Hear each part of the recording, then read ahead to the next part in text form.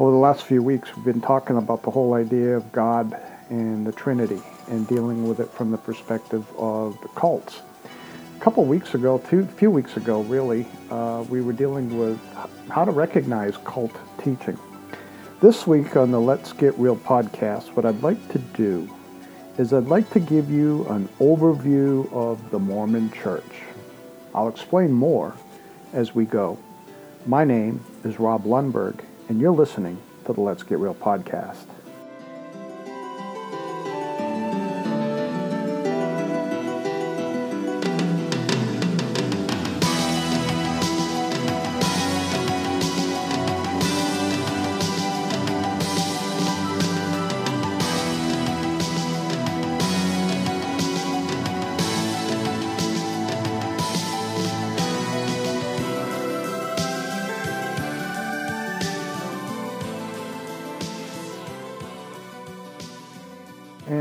And thank you for coming back to the Let's Get Real podcast this week.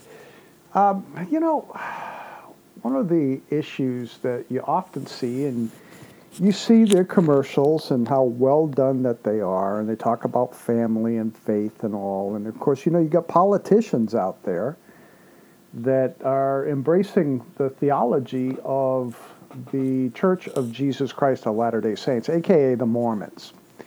Now, in our segment on the mathematical operations of how to recognize a cult, you would think that these guys and ladies coming around with the white shirts and the placards on their pockets and they're well-dressed, and whether they come in a car during the winter or they're on their bicycles or walking around your neighborhood, you would think that they are basically lambs from heaven, basically, and they just embrace a different they just seem like they're a little different, but the whole thing of it is they use a lot of Christian terms that have been corrupted since the 1800s in their church founded by Joseph Smith. Now, a lot of people think that Joseph Smith and the Church of Jesus Christ of Latter-day Saints, that Joseph Smith is a prophet, but he's far from that. So what I would like to do in this segment today is address this whole idea of the LDS Church. Now, what do we mean by the Church of Jesus Christ of Latter-day Saints? Well, they are a non-Christian cult, and they are very nice people, but they are not historically true when it comes to Christians. And if you are looking to be able to talk to these folks, you got to know a little bit about them. So when I talk about witnessing, it's like trying to nail terminologies to a wall. It's like trying to nail Jell-O to a wall. It's very hard to get a foothold when you start talking to people in the Mormon Church. But if you know what Mormonism teaches, then you're already well on your way. Now, some of the things that you may have heard about them being polygamists and all of that, there's a lot of truth to that in their history. Joseph Smith had about 27 wives and 54 kids. Brigham Young roughly had that. And by the way, if you're a Mormon and you're listening to this episode, I want to thank you. And you might be asking, where do you get your authority to speak on such and criticize the LDS Church? I'll tell you where I get it. First off, I get it from the Gospel of John, where it says in John 1:12, "For as many that have received him, to them he gave the right to be called children of God, even to those who believe in his name." That word right there means authority. It's the Greek word exousia. And then also, I get it from Brigham Young himself in his discourse, where he says, take up the Bible, compare it with the religion of the Latter-day Saints, and see if it stands the test. So I want to let you know that over the years where I've been involved in the counter-cult apologetics movement, I have had Mormons tell me that I know more about Mormonism than the average person sitting in their pew. Now, that doesn't mean hooray me or anything like that. What that just basically says is that the Mormon Church has a major problem, just like the Evangelical Church. But the problem is LDS missionaries will brag that they baptize a Baptist church in one Baptist church in 1 year, 6 months to a year, because people do not understand that they are not a Christian church. Now, in order to get this, in order to understand, there are two important things that we need to know before we start even talking to Mormons or evangelizing Mormons. First off, you need to understand their definitions to the same words, that they use their definitions to the same biblical words that you and I use. And again, like I mentioned just a moment ago, the terminology, they use a lot of our terminology. Things like the Trinity, Jesus, salvation, heaven, and all. And the second thing you need to remember is that you need to be able to show them that what they believe is wrong and that they believe in the wrong Jesus. The Apostle Paul says that if anyone comes and preaches to you another gospel that we have not preached, well, he says in Galatians 1:8, if we or an angel come to you and preach a gospel contrary to that which has been preached to you, count that person or that angel anathema. And then he repeats it in verse 9 of Galatians chapter 1. Now, it's okay to tell somebody, if you know what you believe to be right according to what you believe to be biblical, it is perfectly fine to tell a Mormon that what they believe using our terminology is wrong. Okay? Now, this is very important because only the true Jesus gives eternal life. And the only true Jesus will reveal the Father. And only the true Jesus sends the Holy Spirit. For what we need to do is we need to understand terminologies and differences. And if I can remember to do this, I have a document that I'll create, a PDF, and I'll create a link so that you'll be able to go and pull the terminologies and differences so that you understand the differences that will delineate the difference between grace, faith, and other terminologies like God. Now, when we talk about terminology, let's talk about terminology for just a moment. And I don't know how long. I'm looking to go a half an hour on this program, so that's where I'm going to cut this off, but I'll follow up and finish and continue our dissection of this if we have to next week. Now, when a Mormon says he believes in the Trinity, he does not mean that it is the historical Orthodox doctrine of the Trinity of one God which exists in three persons. And when I talk about that, I'm talking about three persons being fully God, fully man, not a God, but someone who is God in essence and nature, because the who is what? The who, Father, is what? God. The Son is who? Is what? God. And the who, being the Holy Spirit, is what? God. But the Father is not the Son is not the Holy Spirit, and the Holy Spirit is not the Father. This is what the historical Christian church taught. And I'm not going to use any words here, any fancy words, but just they are of same essence and nature, and all three of them are God. Now, one thing that we need to remember is that the correct doctrine of the Trinity is that there is only one God who has existed for eternity. And again, this God exists in three persons, Father, Son, and Holy Spirit, and they are not three separate gods, but one God. Okay? That being out of the way, when a Mormon says he believes in God, it reminds me of Inigo Montoya's statement, you keep using that word God. I don't think you know what it means. Okay? A lot of people will use the term God. New people who embrace a New Age ideology will say that they believe in God. I was talking to somebody the other day who was using the word God, and they were using it just like a Christian would until I started breaking it down. And I finally asked that person, do you believe that God is personal or impersonal? And they said impersonal. And right then and there, I knew that there was a problem. Well, in like manner, Mormons will tell you that God is personal. They will say that they believe in that God, but it doesn't mean the same one true God that you and I believe in as biblical creator. The creator of all things, the one who has always existed before time. And what a Mormon means is that they believe in a God who used to be a man on another planet, who followed the laws and ordinances of that God on that planet, and then became exalted to godhood. It's the Lorenzo Snow couplet. As man now is, God once was. As God now is, man may become. That's what they believe. They hold fast to that. And to top it all off, this God also has a wife who is a goddess.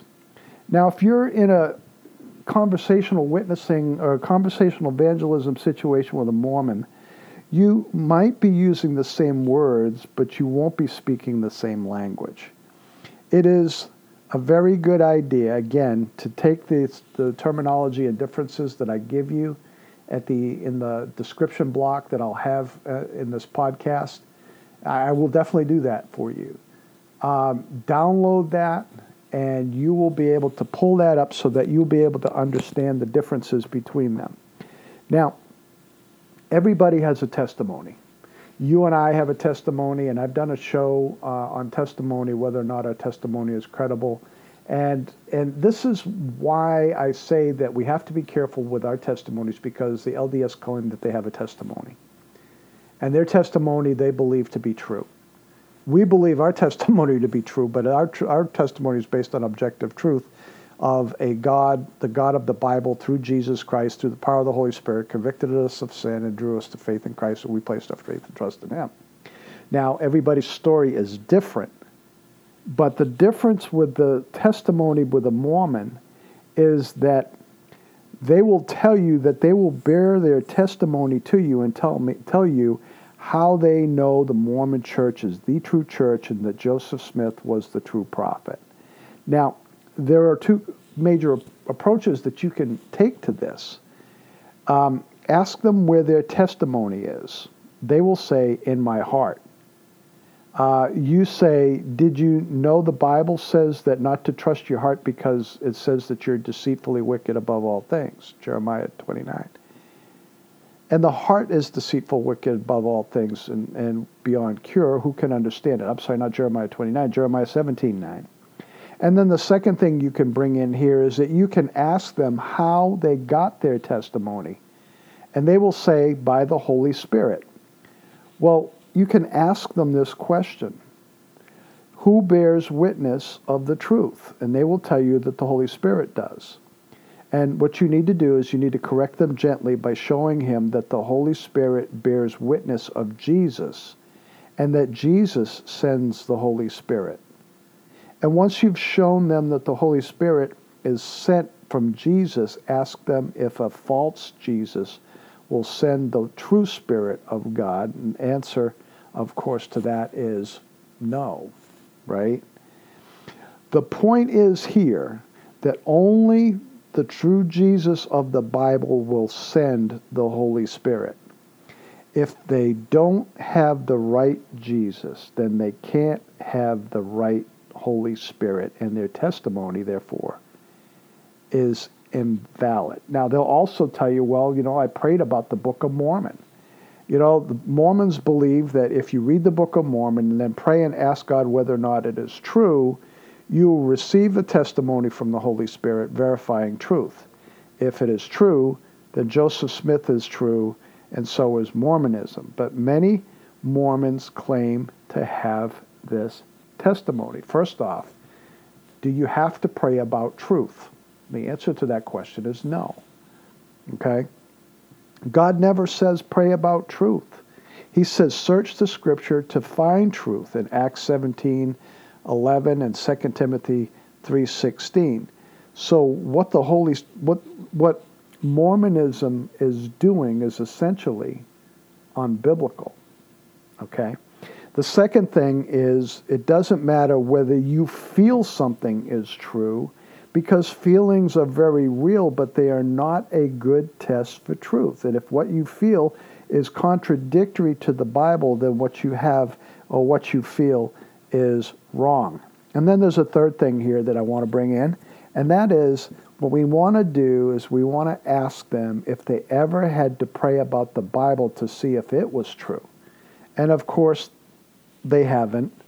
So why are they supposed to pray about the Book of Mormon?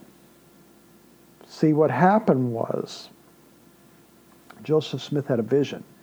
He had a vision saying that he was to believe none of the creeds of Christendom, that they're all an abomination in God's sight, and that the angel, Moroni, who was essentially a demon, said that he would show him what would be true. And of course, go dig in the hill Cumorah, and up come the plates and all this other stuff. So the common view to support their belief that you can pray about the Book of Mormon is found in James 1:5. And James 1:5, for many of us are very familiar with it, it says, if any of you lacks wisdom, he should ask of God, who gives generously to all without failing fault, and it will be given to him. Now, they say that because since they believe they're sincere, God will answer them. Well, folks, sincerity is not a validation for a religion to be true. You can be sincerely an atheist or sincerely a Muslim, and your religion or your ideology or your worldview is dead false. That's right, I said it. Okay? So sincerity doesn't mean that much. Second thing is that the verse is about wisdom. Okay? Not about praying to see if the Book of Mormon is true. In James 1:1, it says, James, a servant of God, the Lord, and of the Lord Jesus Christ, to the 12 tribes scattered among the nations, greetings. So the book of James was written to those who were believers and already had the truth. And that is why James calls them brothers in verse 2. There's a third thing that we want to talk about here, and that is wisdom is the proper use of knowledge and not the acquisition of knowledge. Okay? It is the proper use of knowledge and a proper way of walking in the knowledge of the truth, not an acquiring of knowledge. So you acquire true spiritual knowledge from the Bible, not your heart. You don't pray about the Book of Mormon. You pray about the truth you've learned from the Bible and ask God to teach you more and how to apply that word appropriately. Okay? So, what is the gospel? You know, that's a good question to ask the Mormons. You know, what is the gospel? They might say something like this: the gospel is the laws and the ordinance of the Mormon Church. And you can ask them again what it is and listen closely for a hint about the free forgiveness of sins through the sacrifice of Jesus on the cross. And you will usually hear an answer dealing with works, dealing with obedience, or just doing something. After the person has answered, explain that according to the Bible, the gospel is what saves us, what cleanses us from our sins and enables us to stand in the presence of God the Father. Explain that the Bible defines the gospel, that the gospel is what makes you a Christian, and ask them again, what is the gospel? After you've heard a works-type righteousness answer, turn in your Bible to 1 Corinthians 15, verses 1 through 4, and read this. Now, brothers, I want to remind you that the gospel I preached to you, which you received, on which you have taken your stand, by the gospel you are saved, if you hold firmly to the word I preached to you. Otherwise, you have believed in vain, for what I received I passed on to you as of first importance, that Christ died for our sins according to the Scriptures, and that he was buried, and he was raised on the third day according to the Scriptures, and explained to them that the gospel is the death, burial, and resurrection of Jesus for your sins and my sins. And then turn them real quickly to 2 Corinthians chapter 4, verses 3 and 4, and read again. Even if our gospel is veiled and is veiled to those who are perishing, the God of this age has blinded the minds of unbelievers so that they cannot see the light of the gospel, the glory of Christ, who is the image of God. And then what you might want to tell them is this: you clearly do not understand the gospel message. It's kind of like Inigo Montoya going and saying, you keep using that word gospel. I really don't think you know what it means. Okay? You clearly do not understand the gospel message of Jesus, the Savior, and the Bible clearly shows you why. It is because your mind has been blinded. Now, there's something here that the LDS, before I even get into a little bit of what they teach, that you will hear. And that is that there was an apostasy. What do you mean by apostasy? We got a lot of apostasy today in the church. People in the New Apostolic Reformation and the Word Faith theology. You've got progressive Christianity, which I think is indicative of the apostasy. What is the apostasy? What did the Mormons mean by apostasy? Well, Mormonism maintains the true message of God, they say, was lost from the earth shortly after the apostles died. No, it did not. The Mormon church, the Mormon apostle by the name of Orson Pratt, he said the following. He said, Jesus established his kingdom on earth. The kingdoms of this world made war against the kingdom of God established 18 centuries ago. They prevailed against it, and the kingdom ceased to exist. Where did he say that, Rob? I'm glad you asked. He said that in Journal of Discourses, volume 13, and page 125. But see, Jesus said this. He says, I say to you that you are Peter, and upon this rock, the profession that Peter made, that Peter said, you are the Christ, the Son of the living God. That's the rock that Jesus is talking about, this profession of faith, that Christ is the rock, the foundation of the church. And he said this, he says, I will build my church, and the gates of hell will not prevail against it. Well, if the gates of hell are not going to prevail against the Christian church, the gospel did not disappear in an apostasy. And as you can see, Mormonism contradicts what Jesus says there. And that is why they must say that the Bible is not trustworthy, and that it is the Word of God insofar it is translated correctly. You'll read that in the appendix or in the preface to the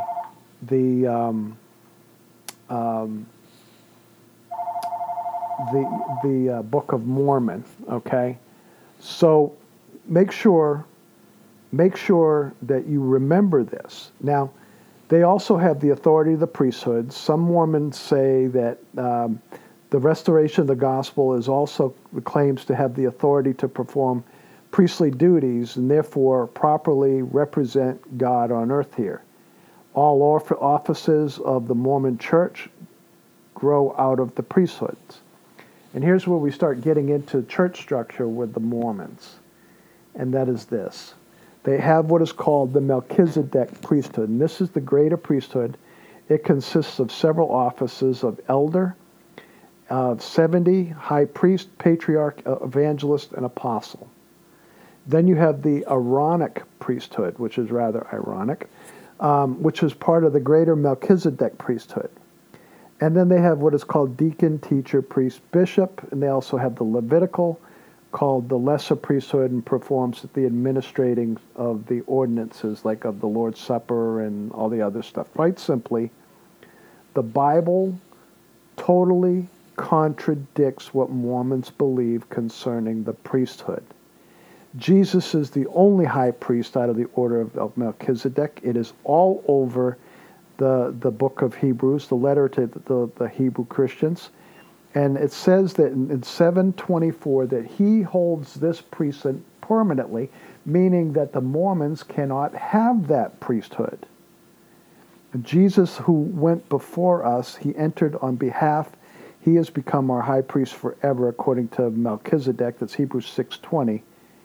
And also, the writer says, and what we have said is even more clear if another priest like Melchizedek appears, one who has become a priest not on the basis of the regulation as to his ancestry, but on the basis of the power of the indestructible life. That's chapter 7 of Hebrews 7, verses 15 and 16. And as I mentioned before, Hebrews 7:24 says, because Jesus lives forever, he has a permanent, untransferable priesthood out of the order of Melchizedek. So, what do they believe about God? Let's start there. They say that they believe that there's one God, but and that God was a man, and that he was a man who lived in obedience, and then he basically became a god. Okay, and this is part of what they call the not ascension, but the glorification is what I was looking for. But guess what? There are more than one God. There are gods in Mormonism, and this is what we call polytheism. They are polytheistic. One of the truly dividing lines between Christianity and Mormonism, in fact, is their doctrine of the plurality of gods.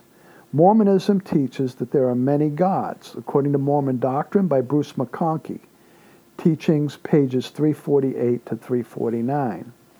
In their desire for legitimacy, they will even quote 1 Corinthians 8, verse 5 to say that the Bible also teaches many gods. What does 1 Corinthians 8:5 say? It says this, for even if there are so-called gods whether in heaven and on earth, as indeed there are many gods and many lords. Now they will say, see, even the Bible says there are many gods, which you and I can respond back to them and basically say,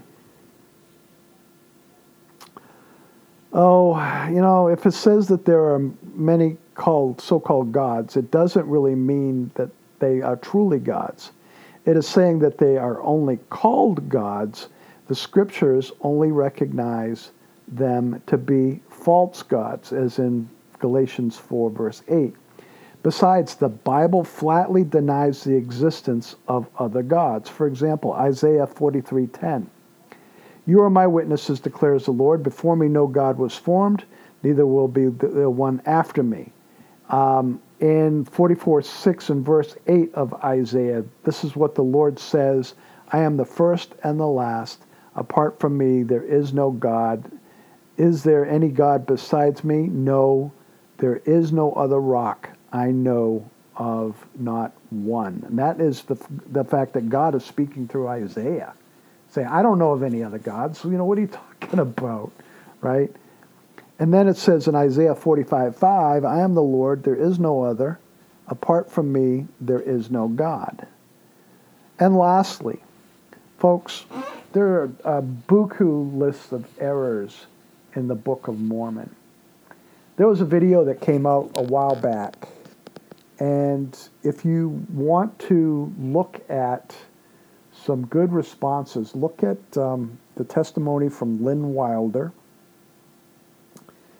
And I hesitate to point this to you, but I'm going to put a link on this description as well from a movie that I will not mention that is basically it's taboo by the LDS Church. But they believe that people are saved by grace after all you can do. That's in 2 Nephi 25:23, and it says, no, it's by grace you've been saved through faith, that not of yourself. It's a gift of God, not as a result of works, lest anyone should boast. How could Moroni read Hebrews 13:8 and James 1:7 when the New Testament was never reached that never reached America, and that's Mormon 9 and verse 9. And Helaman 12:25 to 26 writes 6 BC says that we read, quoting 2 Thessalonians 1:9 and John 5:29, 90 years too early. Wow. And Jesus is a son of God in Alma 36:17. So if Jesus is a son of God, that means that there are other sons of God, and that's not you and I. In fact, Jesus is the only Son of God. And he was not brought about by sexual relations between a resurrected God and the Virgin Mary. He was conceived by the Holy Spirit. He took on flesh, never declined his deity, never sacrificed his deity. He was fully God and fully man. So what the Mormons teach is heresy. And then in Mosiah 21:28 says the King Mosiah had a gift from God, but the original Book of Mormon manuscript reads the King Benjamin. So there's been changes in the Book of Mormon. Again, if you're a Mormon and you're listening, I would love for you to respond to me at Rob Lundberg 315 and tell me where I am wrong. You see, Jesus was born in Bethlehem, not Jerusalem. There is no archaeological evidence for Jesus being born in Jerusalem, as it says in Alma 7, verses 9 and 10. He was born in Bethlehem. We read it in Micah 5, chapter 1, and chapter 5, and Micah chapter 5, verses 1 and 2, and Matthew 2, verse 1, we see its fulfillment. So basically, folks, what you have here is a lot of issues with the LDS Church. And we're going to talk about more next week.